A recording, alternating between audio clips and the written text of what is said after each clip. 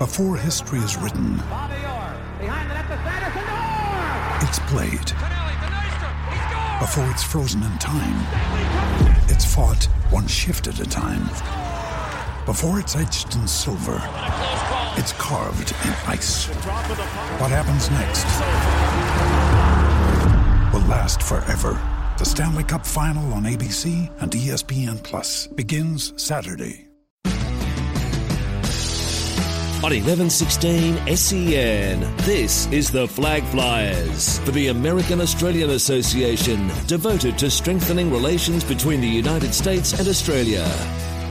Hello everyone and welcome to the Flag Flyers, the place where we profile and chat about all the Aussies flying the flag for us in the US of A. I'm Christopher Tyler, alongside me looking very, very nice in his little suit get up there. Lockie Miller, what's going on, buddy? Thanks, Chris. Way to objectify me just because I decided to wear some respectable You've been clothes. doing that recently a lot, and I don't know how I feel about it, especially with those blue pants. It's a suit, mate. I'm sorry coming from you that's wearing like a T-shirt and like jeans. Some of us are a class act. There's shorts, by the way. It's 30 degrees outside. I'm not going to be wearing jeans. Mate, style doesn't have a temperature limit, mate.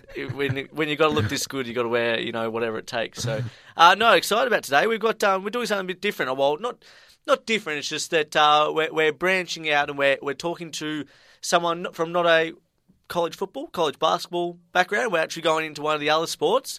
Other sports I use. We should. They're just one of the lesser known sports. Yeah. Well, not even lesser known, but the lesser spoken about college sports. Especially from our perspective. Yeah. The reason why it's good today is because we're touching on the women's soccer. Alexandra Huynh from Colorado, and the reason why I think this is potentially a really interesting chat coming up is that obviously the US in about 4 months ago won the World Cup, FIFA World Cup for women, and that's on the back of arguably the NCAA system being their massive development pathway, and so I think that it's a really cool thing which is going on at the moment, which just like how many, like the NBA filters most of the top talent in the world, the NCAA women's soccer filters the best women's soccer players as judged by the women, US women winning the World Cup. So I think the more Aussies that we get over there, the better it will be for our materials. Just before we move on as well, did you see Andrew Bogut throughout the week? Did you see the story on him and how good he's looking at the moment? He has managed to cut out sugar in his diet. I think he watched a documentary or read something about what sugar can do to you, and he decided, you know what, I'm probably going to try to cut down on this stuff. You would not believe. He looks ridiculous. You have no idea how often my mum tells me and sends me links about these sugar documentaries and articles in the paper. It's ridiculous. I'm like, I personally have a really bad sugar addiction, and I reckon if I cut out sugar, I'd probably look, as... Don't sound like Bogut. I was going to say as slim and svelte as you, Chris. But yeah, I'm afraid to watch them, because as soon as I remember back in when I was in Year 9, Super Size Me, the Macca's documentary. That just made me hungry. Did it? Yeah. I couldn't touch Macca's for like 3 years after that. I think I went to get Macca's as soon as I finished Did you really? Probably. But that's my fear, is that I'll watch this sugar documentary and then I'll never touch it Why is again. it a fear though? That's good. That's healthy. Because sugar is amazing. It's like the most magical food group there is, apart from like bacon, pork. Exactly. And I was just about to say that. I'm going to quote The Simpsons, just about to say but that. I won't. So yeah, no, Bogut looks it looks totally different. He's primed for a big year, I think. Yeah, well, he's going to be a little bit more agile because obviously with this new, I suppose, little craze of, I think they're calling it small ball at the moment, with the ability to run the ball up and down the court and be a little bit more agile. And Bogut got not shown up, but Draymond Green kind of took his position a little bit. Yeah, he got his position a little bit, taken aback. And so I think that in this offseason he's lost 22 pounds in about 3 months.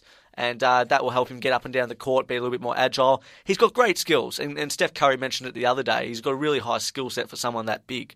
So We've always gone on about how good of a passer he is. Yeah, one of the best passing big men in the league. Oh, yeah, without doubt. And so I think that it's interesting that even though they won a championship, he's come back and he's gone, I need to adapt to get better, because to win another. What champions do. Yeah, so I think it'll be really interesting to see how this small physiological change will impact his season. And it's very, very close until the start of the NBA season as well. Pre-season's already underway, so it's going to be a very, very exciting time of the year. But we've got a big show, so let's get into it. Joining us first up on Rounding the Bases this afternoon is Richie Garraway from the SEN NFL podcast. Mate, welcome to the show. G'day, guys. Thank you. Now, once again, we'll start off with Jarryd Hayne. How did he go this week? It wasn't a stellar performance. We've been hearing that the last couple of weeks now. It's getting a bit concerning. Yeah, well, he's only the punt returner, as we've started talking about now. So he doesn't get reps at running back at all. It's 2 weeks in a row where he hasn't even taken a snap. And that's kind of interesting as well, because at one stage it looked like he was going to be the second or third string running back because of all the injuries that they had there, but now all of a sudden he's not getting any snaps there. No, and I thought they would turn to Davis to do that role, but he didn't get much either. Reggie Bush did play on the weekend, which would have pushed Hayne further down that running back depth chart. So really, he doesn't get snaps at running back anymore. He has become a complete punt return specialist. They don't use him on kick returns. It's punts only. So he had 3. He had to call for a fair catch on 2 of them, and one he had a 6-yard return on. Now, one of the ones he called for a fair catch, he had a teammate literally run right into him as he was about to catch it, and he fumbled because he'd got hit while trying to catch it. Thankfully, the 49ers recovered it, but that fumble does go against Hayne. But that wasn't his fault, though, was it? Well, it's not his fault, but if you're just the kind of, people who just look at his stat line, he's looking around 50-odd yards in punt returns with 2 fumbles. Yeah, I think it's a little bit misleading. I mean, anyone that actually actively follows Hayne will know that it wasn't his fault, and that numbers on a stat sheet are, mean nothing unless they get put in context. But my question for you is, what's your opinion on why it's not being used on kick returns as opposed to just punt returns? I actually got asked this question the other day by somebody as well. I'm struggling to come up with a really good answer, to be honest. The best thing I can come up with is they are 2 different skills. For the kick returns, if you're going to take it to the house, it has to be a 100-yard return. With kickers this day and age, they're putting it into the end zone 90% of the time. So you've got to have an absolute burner who can really see the field, see it open up, but someone who can read blocks really well. I think because Hayne is not a burner, he's quick, but when you see him on the field, he's not just outrunning people. He's not a Devin Hester or a Hall or someone like that from years previous. He's not that burner type of guy. Whereas punt, you can be it's a bit more in traffic, and you need to be a little bit more shifty, and the skill of catching a ball that's hung up over your head is different to catching a ball that's been driven down the field at you. And I think they feel more comfortable with Hayne hanging under that high ball. But with Ellington, who's a bit quicker and been doing a lot more of the kick returns, they feel more comfortable that he can take that and do that long return that a kick return requires. What about Jordy Berry? How did he go this week? If you just, once again, it's one of the ones, if you just looked at his stat line, you'd think he went okay. He actually had a couple of bad kicks. And when I say bad, I mean NFL bad. They weren't horrible or shanks or anything, but they just weren't too good, especially his first one. Now, it was out of his own end zone, but it wasn't a great kick. And his long, he didn't get one up to 50 yards this week with some opportunity to do that. So it wasn't a great week for him, but it wasn't terrible by any stretch of the imagination. No cause for concern, which is good for Jordy. And what about? I think he's fine. What about Brad Wing? Brad Wing had another great week. He's actually punting really well. He's the best performing Australian right now, in my opinion. Now, he was called on a lot because the Giants weren't brilliant on offense on the weekend, even though they did get the win. But Wing was just absolutely booming them. He had 8 punts, put half of them inside 20. He looked really good. And then I read an article during the week from the New York Times that talked about how moving Steve Weatherford on, the old punter, has cost them 0 in production and saved them about $3.5 million on the salary cap. Well, that's all we have time for today, Richie. Thanks for joining us, mate, and we'll hear you on the SEN NFL podcast on Wednesday, which can be found at sen.com.au. Make sure you check us out on all the Facebook and Twitters as well, mate. Thanks for joining us. No worries, thanks, guys. Continuing on with Rounding the Bases is Xavier Player from the SEN MLB podcast, who actually made his debut on air this week. Xavier, welcome to the show.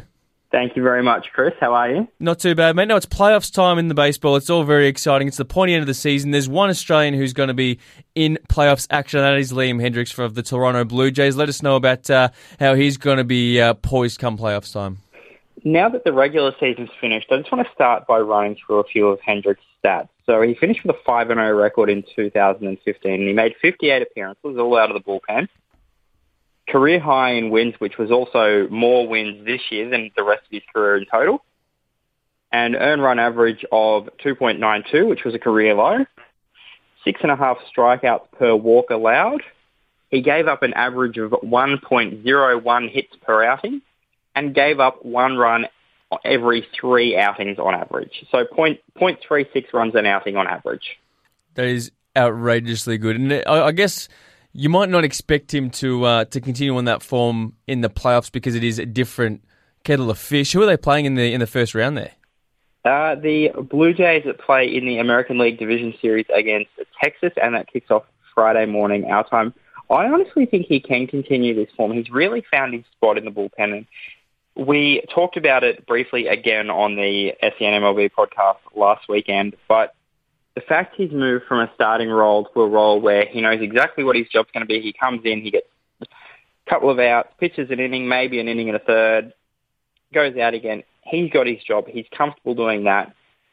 And I think that if he keeps up this form going into next year, it's hard to see how he's not an all-star in 2016. You're putting that prediction on now that he's going to be an all-star? Willing to say it. Liam Hendriks, 2016 American League All-Star. I'm noting down the time right now, Xavier. Do you think that they'll be able to get past Texas? Because Texas were a team that kind of were a little lackluster for the first half of the season. Then all of a sudden they kind of came on towards the tail end and managed to kind of scrape in within the last couple of weeks. So you'd assume that Toronto would be the favourites in this series as well. So hopefully we get to see more of Hendriks after this. I would assume that Toronto would be the favourites, but Texas have come steamrolling home, and they were at one point, probably only 6 weeks ago now, 10 games back in the AL West, and they came through and won that division. So the acquisition of Cole Hamels from the Philadelphia Phillies really sparked their second half of the season. So it's a team of destiny almost in the Blue Jays, who everything seems to have fallen right for the first time in a long time. David Price, Troy Tulowitzki, Hendriks as well, I think, is another one who's not getting the respect he deserves. And except on this show and the SEN MLB podcast, of course. Yeah, and you have a team who have all the momentum coming in, so I think this is probably going to be a really good series. Mate, thank you for joining us once again, and we'll speak to you next week, and we'll, of course, be able to hear the SEN MLB podcast on Saturdays, sen.com.au. Thanks for joining us. Thank you very much. Finishing us up on Rounding the Bases this afternoon is Lockie France from collegematildas.com. Mate, welcome to the show. Thanks. Lovely to be here. We wanted to firstly talk about the University of Wyoming and their 5 Australians, 4 of whom are starting this season. Can you let us know a little bit about them? Yes, there were 5 Aussies starting, all freshmen or sophomores. Unfortunately, Candice Cabrera, midfielder, has gone down with an ACL, so she'll be out for the season. We've got Georgia Roundtree has been the starting goalkeeper. She's a sophomore, used to play for Western Sydney Wanderers. She's only led in 4 goals in her 8 appearances this year, which is great effort. And we've also got 2 freshmen, Jessie Gentle and Annika Clayton, both starting this season as well. Jessie's actually picked up an assist already this year, whilst Annika scored what was the game winner in a game a couple of weeks ago for her own goal of the season. We've also got Alicia Bass, who's played for the Young Matildas. She was an attacking midfielder last season, but has converted into a central defender this year. But she's also picked up a goal. She picked up a penalty in the game this weekend. I imagine this isn't a normal thing to have 5 Australians or internationals on the one roster. Is there any particular reason? Is there a connection there with an assistant coach or something that's why we've got 5 Australians at the one university? Not really. It's just become a bit of a pipeline. They had Coach Danny Sanchez is now at Colorado. He started things picking up 3 or 4, and he's gone on to Colorado and picked up 2 more Aussies there. But it's just more of a pipeline thing. New coach Pete Quadrado comes out to Australia a couple of times each season, and aside from these 5, he's tried to recruit numerous other young Australians who have either chosen to stay in the W League or go elsewhere. So there's a couple of top 25 teams with Aussies making an impact off the bench as well in Washington State and Hofstra. Who are the players there that we have to look out for? Tia Gabbard at Washington State. She played for Western Sydney Wanderers in the W League last season. She got a couple of starts early on and scored a goal, but as we've led into conference play, it's the Pac-12, it's a much higher level. She's been moved into more of a supporting role. Had a cracker of a shot that Goal Line Technology may have said was a goal, but unfortunately it was waved off on the weekend. It would have been a great 25-yarder. And at Hofstra, we've got Melbourne's own Emily Holbert, won a championship with Melbourne Victory a couple of years ago. She's coming off the bench to play about half an hour each game, getting up and down the flank and just providing a supporting role for the attack. Is this where most of our Aussie college talent is coming from in the W League? Is that the main pipeline to get to college at the moment? So we've got, I think it's 10 of the 25 Aussies at the moment have played in the W League. So it's about a 50-50 split. Most of the ones going to the higher level colleges have played in the W League, yeah. And the next one, we just got to quickly sift through. Southeast Missouri State, we've got 3 Aussies, Murray State 2 and East Tennessee State. Can you fill us in on those girls? Southeast Missouri State have got 3 Aussies, especially important this time of year is Sienna Senatore. She's a freshman out of Canberra. She's started 9 games in a row, and she's been a defensive rock for them, had some really good performances. Whilst Jenna Collingridge is a senior who's just coming back from injury and got her first goal of the season on the weekend. For Murray State, Harriet Withers has been the best Aussie out there this season. She's got 6 goals and 2 assists and has really just been a dominant force for Murray State. They actually played Southeast Missouri on the weekend and Harriet had 2 assists in that game. And for East Tennessee State, Isabel Hodgson, she's from Adelaide. She was an attacking midfielder there and she's now playing in defence. She's been playing 90 minutes just about every game. The only thing that stopped her is a possible rib injury after catching an elbow on the weekend. So great seasons for all those girls so far. Hey, Lockie, thanks for joining us on Rounding the Bases this afternoon. We're able to get you on a whole bunch throughout the rest of the season as well. So thanks for joining us. And as always, we can catch your work at collegematildas.com. Thanks for joining us. Thank you very much. Chatting to Australians flying the flag in the US of A, this is the Flag Flyers. Joining us on the line now is one of our top guns in the women's college soccer ranks in Colorado's Alexandra Huynh. Currently in her junior season, Alex is the first Aussie to represent the Buffs in soccer and doing a fine job at that. Alex, welcome to the show. Thanks, mate. It's good to be here. Now, you're one. We're actually, this is perfect timing for us because just today we had someone you'd probably know, mainly over Twitter, I imagine, in Lockie France, come on to do a little bit of a recap of the season for all the Aussie girls from collegematildas.com. And he was telling us all about the range of Aussies we've got. We've got 5 at Wyoming and girls in the top 25 teams. We've also got 2 girls at Colorado in you and Carlia Hogg. So we're going all right, aren't we? Yeah, we're not going too bad. I'm actually playing a girl this weekend from Australia. She goes to Washington State, so should be a good matchup. So I'm intrigued to hear about your background. I was reading through your bio a while back and saw that you were part of the first sports selective school in Australia. Can you fill us in on where that was and how does that work? Yeah, no. So I went to high school in Fairfield in Western Sydney, and the school was Westfield Sports High School. So a part of that was part of my curriculum was instead of doing like 6 classes, I only did 4 classes and 2 of those were soccer. And so I replaced 2 of the classes with soccer training. So when the other kids were in class, we'd all be out in the field like training, just like working on our skills and stuff. Yeah, you've got. It was really weird. Yeah. Oh no, I think it's cool. I'd imagine it's a little bit like the equivalent of the IMG Academy down in Florida. Yeah, that's what I heard about that. I feel like it's pretty similar, yeah. And you've got a pretty stacked resume as a junior, multiple state teams for New South Wales and also the Australian schoolgirls and under 17, under 20 appearances for the Australian team. I'm intrigued to know where the college sort of system sits in the development pathway for someone that's obviously was a very talented junior or representative age player growing up. Is this just the logical next step for development for women's soccer in our country, or does the W League offer some competitiveness as well? Yeah, for sure. Like the W League is like what it's become right now is amazing, and I've played a few seasons, but personally for me, I just feel like the depth in Australia is crazy right now, and for me, I knew I wasn't going to be in the senior team anytime soon, so I just wanted to go where I was going to be, where I was going to be competing in a competitive environment day in and day out, and I knew that college was the place to be for me personally. Just it's so different to what we have in Australia. Oh, that's really interesting. I was under the impression, and this was based off just the premise that with the American women winning the World Cup, that their college system would be sort of like the top tier development system. But are you saying that the W League in Australia is probably more competitive, is it?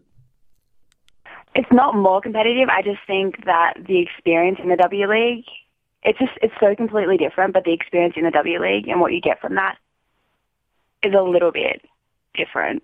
So in a good way, for sure. Yeah, absolutely. So how did you come about getting on Colorado's radar, and was there a few other teams you were talking to during your high school career leading up to that, or how did it all come about? Yeah, definitely. So as you mentioned before, I did go to the sports school, and a part of that was we went out to America to play in a couple of tournaments, just like get scouted, get some experience under our belts.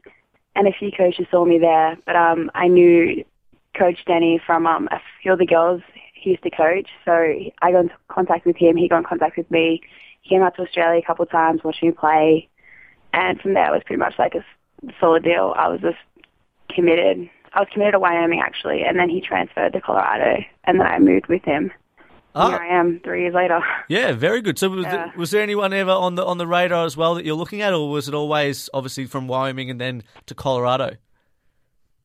I was actually going to look at William and Mary, which is like the second oldest school in America, but just because they were so completely different, like it's a tiny 5,000 person school, whereas Colorado is like one of the biggest schools in the country. So it was definitely narrowed it down to those two, but then when the coaches came out to Australia, I just pretty much made up my mind. That's where I wanted to be. Absolutely, and I apologise for my cluelessness on women's soccer in the college ranks, but obviously I imagine being in the Pac-12. I saw the other day, I was just looking at the rankings, that most of the Pac-12 teams are in roughly the top 40 programs in the nation, so it's obviously a pretty high stand to compete in. Yeah, definitely. The Pac-12 is I think it's like one of the most competitive in the country, and even just last year, the end of the postseason tournament, we sent 9 teams out of 12, whereas other conferences send maybe 1 or 2. So that just like shows how competitive it is. Every week you have to like bring your A game or you're done.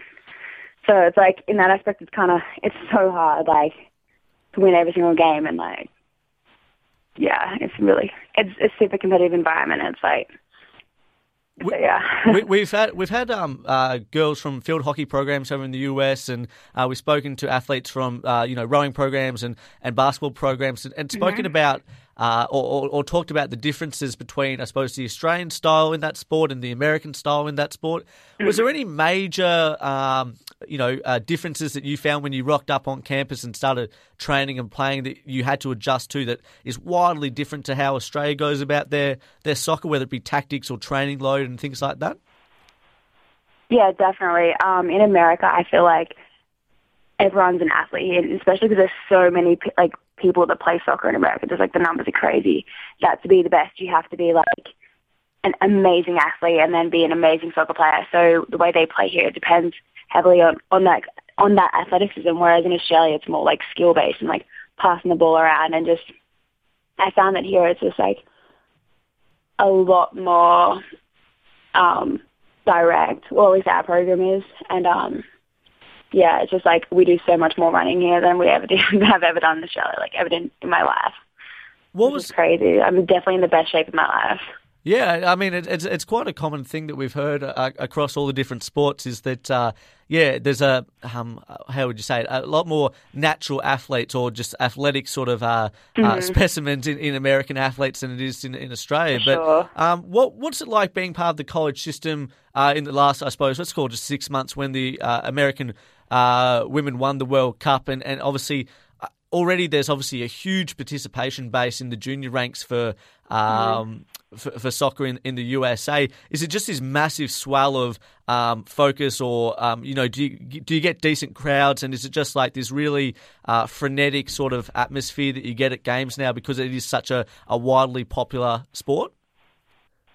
Yeah, for sure. Like, you can definitely tell the awareness about women's soccer has definitely increased. And we have pretty solid numbers. We get like 1,000 people around every game. But a few weeks ago we played at BYU, and there was a solid 6,000 people there. Whoa! I've never played in a crowd like that before. It was insane. You couldn't hear yourself. Like, you couldn't even hear like the person next to you on the field. It was crazy. And I think that's just that just shows how crazy it's gotten in America, especially because they just won, and the way they won it, just yeah. And I'd imagine that would be I'd imagine that'd be a massive lure for a lot of Aussie kids that are obviously operating at a high enough level to go Division 1 to maybe go, well, you know, back here in Australia, you know, there is a strong culture here in some regards, but, you know, the lure of actually being in a massive system like the NCAA that has the money and resources and, you know, potentially a free education and these crowds, it's almost something that's too good to turn down, I imagine. Yeah, well, that's like, I think that's such, when I was younger, I had no idea what I wanted to do. And even like when I came in here, I still didn't understand how big of a thing it was to be a D1 athlete at college. So I think it's only like my sophomore year, that's when it actually hit like how great of an opportunity it is. And I feel like a lot of kids back home don't understand that. Yeah, I'm curious. You know what I mean? Like, I'm curious to know your thoughts on I had no idea coming in. I had no expectations at all. Yeah, we've spoken to athletes before, or at least I know from my background talking to kids from other sports in the junior ranks here that could easily go Division 1 in their respective sports in college. What's the sort of level based off, you know, your own knowledge, seeming you've done it and completed that step, to say how many kids back here in the Australian junior system could actually go Division 1 for women's soccer? What's the sort of talent level there? Oh, it's crazy. Well, just like the opportunity they have here, there's like at least 300 something schools in like for female soccer players to attend. So I feel like there would definitely be like a large amount of girls that could easily like play for one of these schools. I think it's just like the next step though is just for playing for any D1 school. Then to like the next step would be like playing for like, I don't know, the North Carolinas and the UCLAs and stuff like that, because they're like next level. Like, it's crazy, but I feel like there's definitely room for girls to like come over and just experience this journey for sure, because I just feel like there's so much potential and not enough girls are like taking like charge of it. You know what I mean? It's an awareness thing, and I suppose that's why it's good to get people like yourself on to chat about and hopefully get a little bit of publicity out of it. Is that to show kids back in Australia that you know, it is attainable, and that you know, look at the opportunity you can get playing in front of 6,000 people. I mean, there's AFL junior games that don't even get anywhere close to that. There's AFL games. So I remember there was an AFL game, GWS and someone in Melbourne a few months ago. Obviously, being a New South Wales girl, you probably don't care much for AFL anyway. But there was maybe 8,000 people at the entire game. So it's crazy to see. Oh, that's rough. Yeah, it was an anomaly, but it still happened, and it's just crazy to see that at an amateur level, even though I use that term very loosely in the US because you do get a hell of a lot of resources in highly skilled, that the opportunities are pretty insane, and that it'd be good to maybe pump more of our Aussie girls into the system, which I would imagine would probably assist our senior ranks down the track. Do you reckon? Oh, 100%. Like, I feel like a reason why America is so successful is because they have the college system, and the way they do it here is just so professional. So from a young age, it's just like they know what's up. They know what they have to do to be the best. And I feel like that's definitely been reflected in the World Cup that just passed. So what's it been like for you studying? Obviously, you're majoring in business, I think it is, and all that sort of stuff. How's that balance gone with you know, athletics and study, and what are you looking to do with your degree? Do you have any idea where that you want that to take you? Yeah, I actually changed my degree. I'm a psych major now, and that's definitely the hardest thing, is just trying to figure out training and like schoolwork and tutors and homework and everything, and just trying to fit it all in. But it's just like at the end of the day, you got to get it all done. You know what I mean? So it's just like personally, you just have to figure it out, and that's the hardest thing. But yeah, I have no idea what I want to do with my.